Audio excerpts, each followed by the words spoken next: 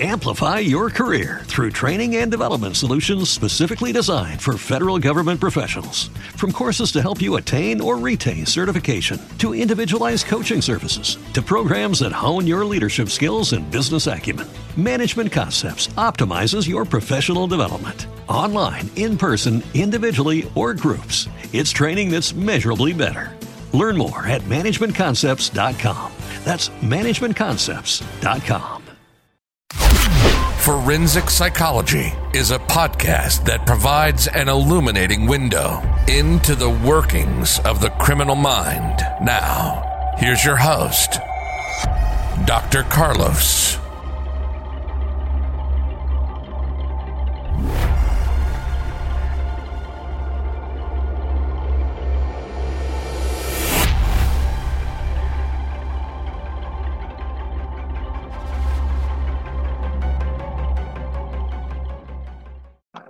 Welcome, everyone.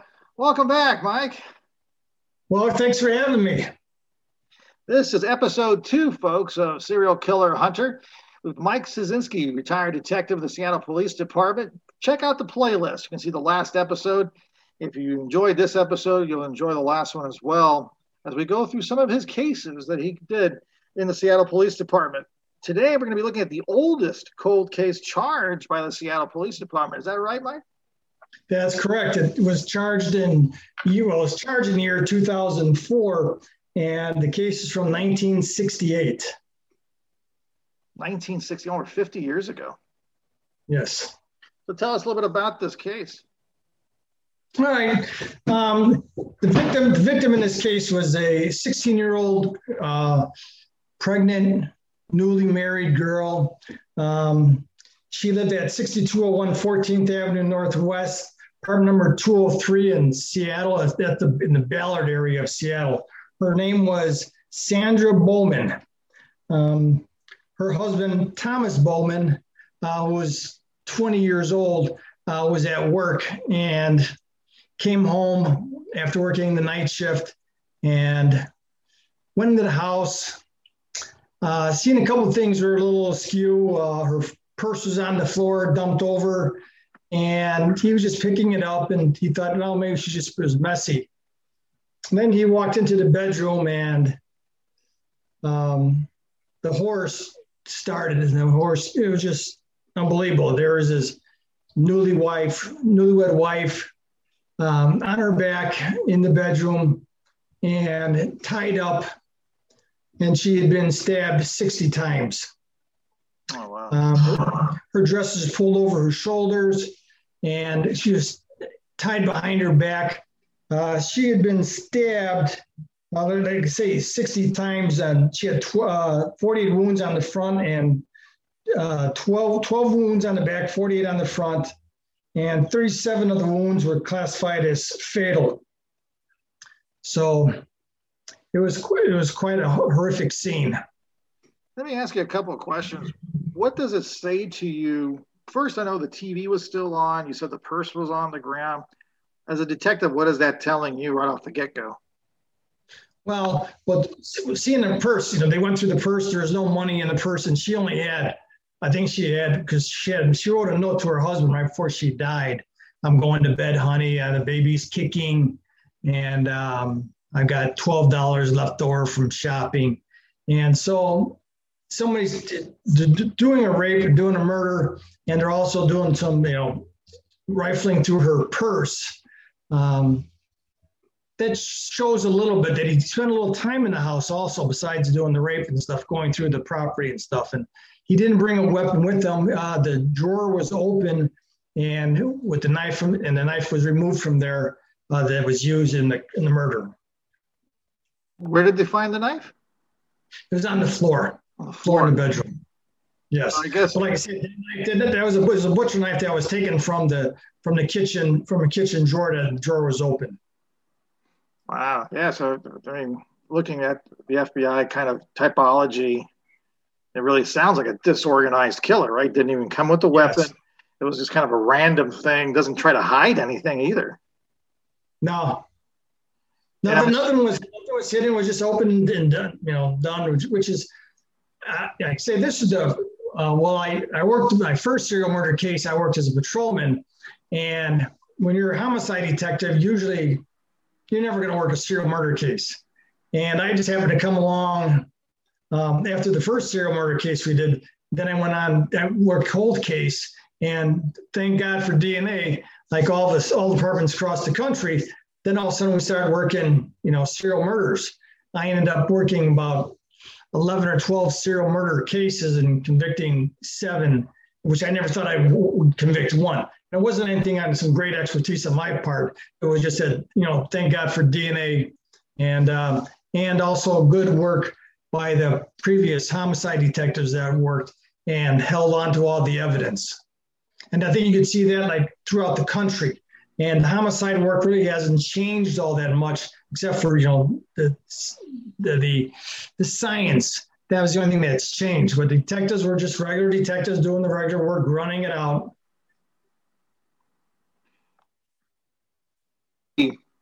For me, I guess the big thing is, now this is a serial killer. Yes. So, I guess we'll be looking at the other crimes. Now, I remember you were saying this is going to be another serial killer case. So we have this first victim. Again, looks like it was probably a crime of opportunity here. Obviously broke into the apartment. Now, he tied her up. Does this give you an indication that she might have fought back? Well, I think it was just for, he tied her up, but he didn't start stabbing. He didn't get her undressed right away. So he tied her up, and then because we find out she's tied up behind her back, but then her dress is pulled down, but it couldn't get over her arms. So he pulls the dress up and takes her underwear off, pulls the dress down over her shoulders, but then couldn't get over the back. Later on, it showed me something also about serial murderers and what these people do. Kind of similar to what one of the cases we previously talked about, you and I, about the Chilly Willy case. And he would tie up the victims. Chilly would tie up his victims after he killed them. And you wonder, why are they doing that? Well, they get into like a trance-like state, and that's part of their game of what they are doing. In this case here, which is rare, we were kind of amazed at how we solved the case, because my partner Greg Mikesell, who was a very experienced detective, and I started working with him in homicide in the 90s, early 90s. But I became his partner in just about 6 months before we did this case, and he's the one who submitted the evidence.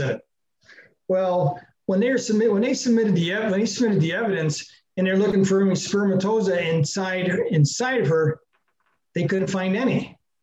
But then they were washing the pubic hair, the victim's pubic hair, which is something they will always do, and it was filled with spermatoza. Okay, so he was not inside of her, penetrating her when he ejaculated.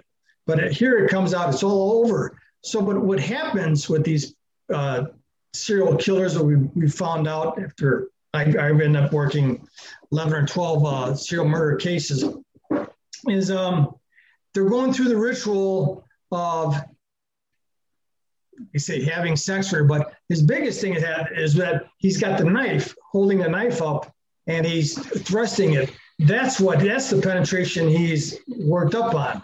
Stabbing, stabbed her 60 times. 60 times. And then ejaculated outside of her. Okay. So that gives you the mindset of what these people are like, what these killers are like. You're absolutely right. It's amazing. I had a conversation with a guy who's a knife expert, and he's been training with knives and trains special forces with knife fighting. And I remember sharing with him that concept that a lot of serial killers will satisfy their sexual fantasies, these perverted ones, with that exact imagery of the knife representing penetration. And it blew his mind away, because it's just not something most people would think. And it's amazing that you saw that in reality. And I guess the 60 times, I first would think of a rage kill, but in actuality, it was more of sexual fantasy being lived out. Yes, yeah, because 60 stab wounds, and then to roll them over and stab them in the back. A lot of times when you see them stabbing, when you on a serial murder case, or does that be a serial murder, a stabbing type of case, when you find wounds on both sides of the bodies, a lot of times you'll find them in the buttocks area where they take them and they start stabbing just superficially, like the case you and I were talked about before, the Chili Willy case. You know, here he's bleeding profusely in his hand, but he's stabbing her in the buttocks, you know, a dozen times until to the point where he's almost passing out because as we recall, he stabbed himself.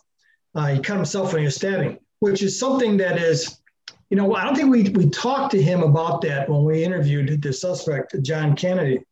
When you're stabbing somebody much, especially like a butcher knife, and you're getting sweaty, your hands are going to slide. You know, there's no butt plate up on the handle for most places. It's not like a hunting or a skinning. And so that's why we were always looking, what's a classic example of somebody who's a famous person who got off on a case, O.J. Simpson. What happened in the O.J. case? You know, he's always said, I cut myself with the glass of water when I threw it down and found out what happened, you know, to my wife. Okay. We would take that into account. You know, we would really press him on that case, on that concept. But anyway, somebody with using a knife is usually stabbing somebody that many times is usually going to cut themselves. Almost always. Because it's like, you know, you're going to hit a rib, you're going to hit some kind of bone or something. Your hands are getting sweaty and you're working, and you're going to slide down the handle knife onto the blade. So that's why you're always taking the blood samples then from the bed or from wherever you're at, and looking for, if we find two signs of blood, two types of blood. Okay, so now we know that the suspect cut himself. Now, you were saying he was a serial killer. How many other victims did he have? He killed two other women. I don't have their names here, but he killed two other women, and similar style, you know, using a knife. And do we know how far apart they were? Or? Yeah, they're within 1 year of this homicide, and one was they're both out in the county, in the same county, but outside of Seattle. Outside of Seattle. Yes. So he killed 3 women within a course of a couple of years. Yes. And I think the other women's names, folks, are Mary Ann Bell Bjorzen. She was 21. And then Lynn Carol Tusky, who was age 20. Yes. So I can't think of some of the reports I was reading. He also strangled them. Did he strangle Sandra, or was she just? Yeah, no. She was just we didn't find anything on her throat or anything like that. Any marks on her throat or abrasions and stuff. And he never said that he told me everything that he did to a degree. Oh, he did? Yeah. How forthcoming was he? Well, at first we got our lab report back, and then got it written down here. We had the DNA typing profile obtained from the pubic hair rinse sample, and it said it came from a single male source and matched the DNA typing profile of John Kennedy. The estimated probability of selecting an unrelated individual at random from the U.S. population with a matching profile is 1 in 1 quadrillion. So I think we had the right guy. 1 in 1 quadrillion? Yeah, I think so. That's more times than the Earth's population, you know, like 10 times. So getting him, but as happens when I found out more later, when I did more serial murder cases and going to the prisons. This prison was in our state prison, Walla Walla, and he's been in prison for 30 years. By the time I went and talked to him, myself and Detective Mike Sell, and they're kind of like, you know, they're the old guys in prison. So, you know, they got a good gig going for themselves. You know, they got the best jobs in there. People come there and talk to them. They ask advice, and they get along with everybody. They don't want their routine changed a bit. and nor did he when we confronted him. And we said, because we said we want to talk to you about this homicide that was in 1968, December 17th. Well, that's 30 years ago. How am I supposed to remember that? Something that I learned later from working so many serial murder cases and old homicides also, not just every serial murder cases. They remember everything, especially serial murderers. They remember everything. Like he did. He remembered the color the drapes were, where he cut the cord on the hanging up on the curtains. How many years after the murder was that? Yeah, it was 30 years. 30 years later? 30 years later, yeah. Wow. Actually, it was 36 years later. And they relive this all the time. And that's why you see serial murderers, like what you and I talked before about, like Chili Willy, they get better at what they're doing also, usually. Sometimes they're sloppy, sometimes they're not. Sometimes they start bringing it. See this a lot with serial rapists also. You look at their rape kits that they bring in. They're bringing a mask. They're bringing duct tape. They're bringing something to gag the victims with, to tie the victims up, and the weapons that they're going to use. They'll sometimes bring for themselves. They bring Vaseline with them. They usually get better and better, and that's all they ever think about. So when I started talking to Dwight Kennedy about this case, at first he picked up his hands and he said, "Oh, I can't remember that. I can't remember what was going on, back then." I said, "Oh, you really can't? You sure you can't? No, how am I going to think about that?" And he said, so then we explained a few things about the DNA. He said, "Well, things can only get worse for me. And it looks like you're the type of guy who would make things worse for me." He goes, "Yeah." He raised his hand like this. "All right, yeah, I killed her." I said, "Okay." My partner, Greg Mixell, he's just kind of sitting back to read because one of us would do the interview and the other one take the notes. And Greg just kind of gave me the nod and stuff. And so then I said, "Okay, let's talk about this."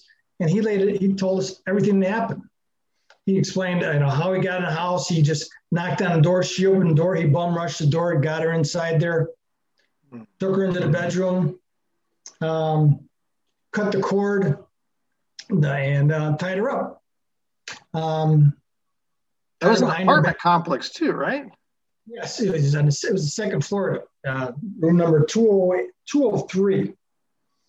So, did anybody hear anything out there? Yes, a couple neighbors. Reading these old reports, and the people said there's an old couple who lived next door.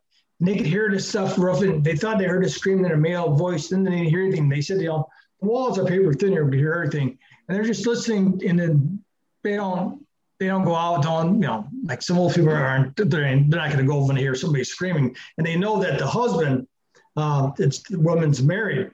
So I don't know if they think that's the husband and there's a domestic dispute or not. And when the husband came home, Thomas Bowman came home and discovers his newlywed wife, is murdered. He's in a panic. He doesn't touch anything. He runs next door and he's banging on a door, and the guy's saying, "Oh, this, let me in. My wife's been murdered."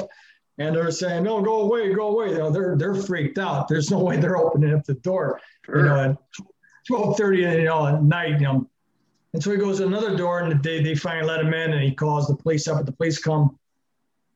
Then he explains what happens when the police come, and the homicide, everybody's coming now. The sergeant, lieutenant, captain, all the detectives are working the case, this horrific crime scene. And what do you usually think when you get these kind of homicides, Who done it? Who's the guy? It's usually the husband, or the lover or something like that, like all these cases where the 7-year-old girl goes missing or something. That's you go and you see the newspaper reports, and they're now talking to the wife, and there's her boyfriend standing there, oh yeah, and they're in the trailer park and stuff. And a little while later, you hear, "Oh yeah, well it was the boyfriend who did it." Yeah, you have like Scott Peterson and Chris Watts, right? Yeah. Always. So it's in the back of these minds of these detectives, what they're thinking. They're thinking, "Oh, yeah, okay, you." Well, just happens to be that Sandra's uncle was a homicide sergeant. And so now these cops, they're leaning on him hard. And I wouldn't doubt, back in the day, I don't have any proof of this, but, Tom said, they worked me pretty good. So what did that mean? Did they work him over or get him to talk and stuff, talking about the husband? Don't know. He goes, but they're on me all the time. They're thinking he did this murder. And he stuck to his guns and he didn't do it. And so this case went on for quite a while investigating. I was looking through the file, and it was months and months and months and months later. The case went to another detectives and another detectives, and they are still working the case. But what happens, like in like many cases, when you're working a serial case, which I later found out myself when I worked the case you and I talked about, the Chili Willy case, I had other cases come up. My turn came up in rotation. I had to go out to another homicide, investigate that homicide, or I had to process a scene for other detectives. So you're always working. It's like everything, like you see on television, where everything just stops and you just work this one case. Now in cold case, I was working, same thing. I was working a whole bunch of cases at the same time, looking at it, and I would solve them 5 years later, maybe, after submitting evidence and getting DNA evidence. So when we get the match, when my partner and I get the match on this, and we go to prison, now we'll go to Walla Walla, our state prison, and we interview the suspect, Kennedy, and he confesses. Okay, now we have to find the husband. So we were looking all over for Tom and Thomas Bowman, and crazy as it may seem, he was in Walla Walla also, but he wasn't in the prison. He was in the city, and he was a police officer. He was a sergeant on the Walla Walla Sheriff's Office. And we called him up, and he said, well, we told him what happened. And he said, I always had a feeling that he'd probably be in here. And we took him, then he talked after our suspect pled guilty, Thomas Bowman. Thomas talked after Kennedy confessed, and he talked at the sentencing, and he said we should, I remember it was a couple things I found. He said we should use the death penalty or just get rid of it. I don't know why we're not. There's a guy who's killed 3 women, and but he said I contemplated, because people thought I did the murder. He goes, I contemplated committing suicide, but I thought if I do that, they'll say, yeah, he's the guy who killed his wife. He felt guilty about it. So he goes, so I never did that. And so after he pled guilty, and he was sentenced again, to life in prison again, where he was not going to be, that's what he was going to be doing the rest of his life in prison anyway. And we had the note in our hand that Sandra wrote to him. Tom, the baby's kicking, I'm going to bed. I went shopping. I got $5 left over. Love you, Sandra. And we're thinking about, should we drive over next time, Walla Walla, and go and have dinner with him and stuff, give him the letter and stuff, the original. No, we're not going to need any more. And at that time, our victim advocate walked into the room, and she had a teletype from the Walla Walla Sheriff's Office. And we looked at the teletype and read it, and it said, Thomas Bowman died of a heart attack today. And we're like, holy smokes. So, we said, well, at least he died happy, we're hoping. We talked to his wife, and his wife said, you wouldn't believe the difference in him after you solved that case. He was out jogging, matter of fact, when he died of the heart attack. Oh, wow. She goes, he was 60-some years old, but he was in good, straight shape and stuff. And, but he just was ecstatic almost over what this happened, or was, solving this case of his wife and baby, unborn baby. And she goes, he was freer. He just was like, it was just amazing how it happened like that. And so that's a reason why. That's another reason why we do these cases that are 50, 60 years old. Maybe, the victim's family, they're all like, in this case here, Sandra's parents were already dead and siblings were, and her husband happened to still be alive. But in many of these cases, everybody's deceased.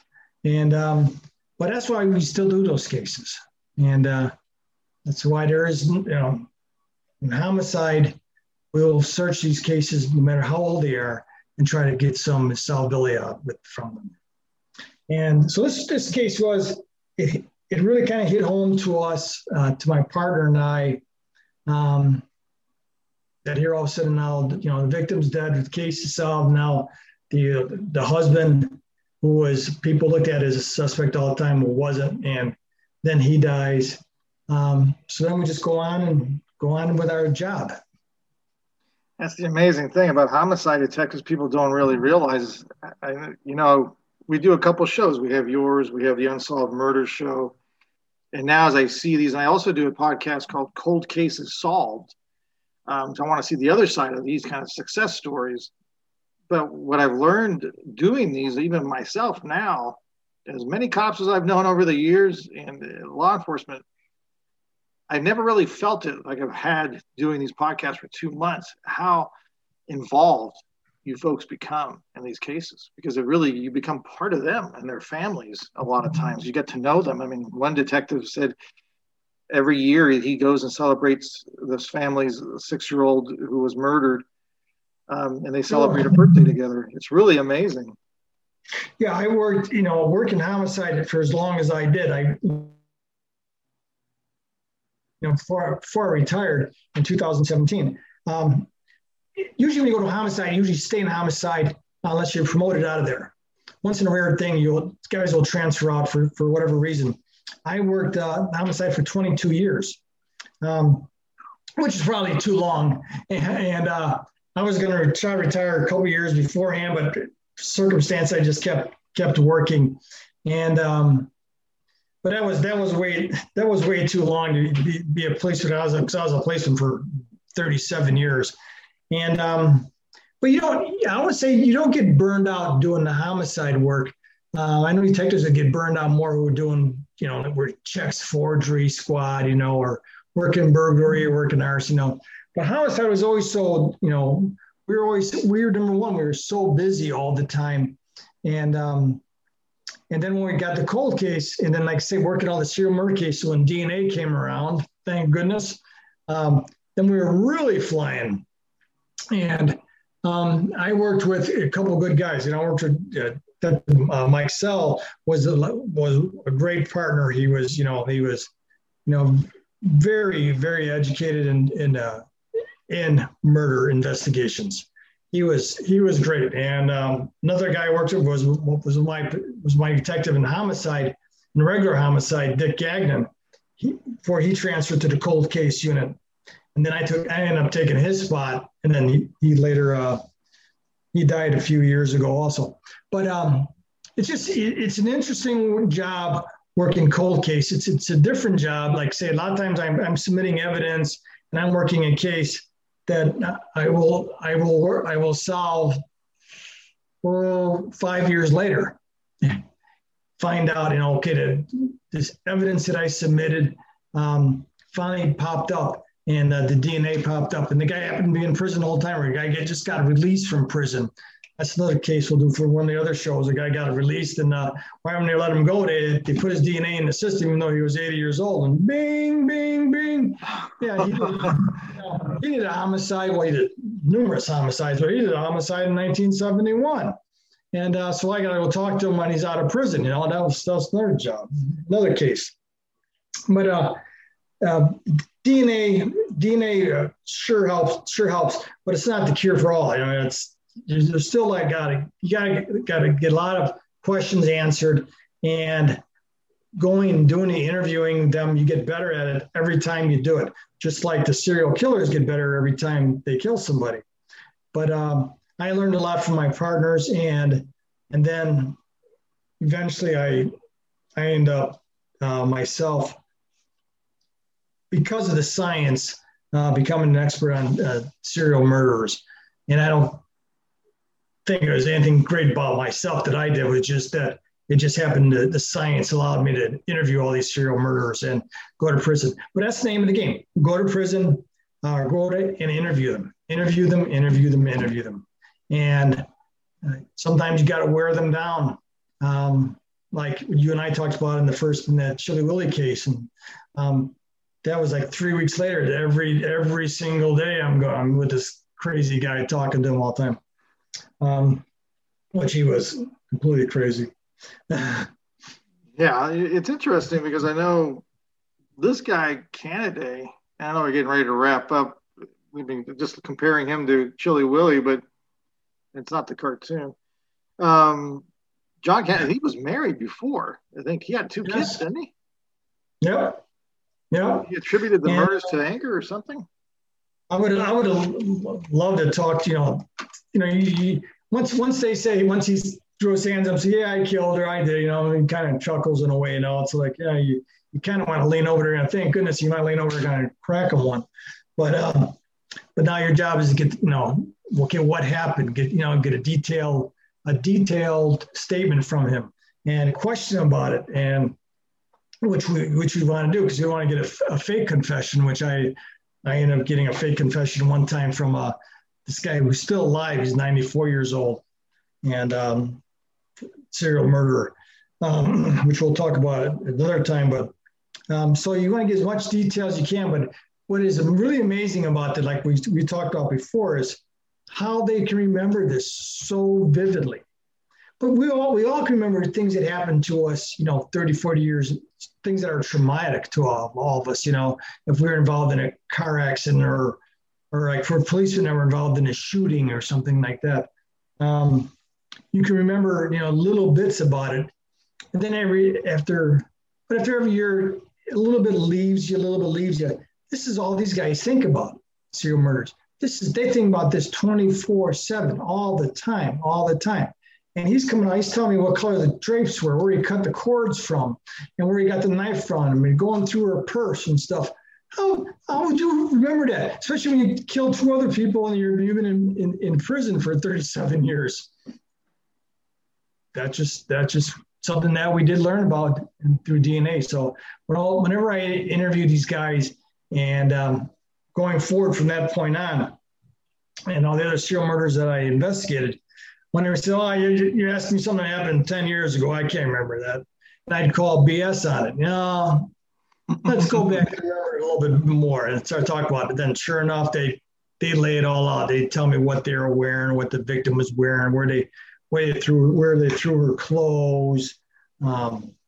So they do remember them very, very well.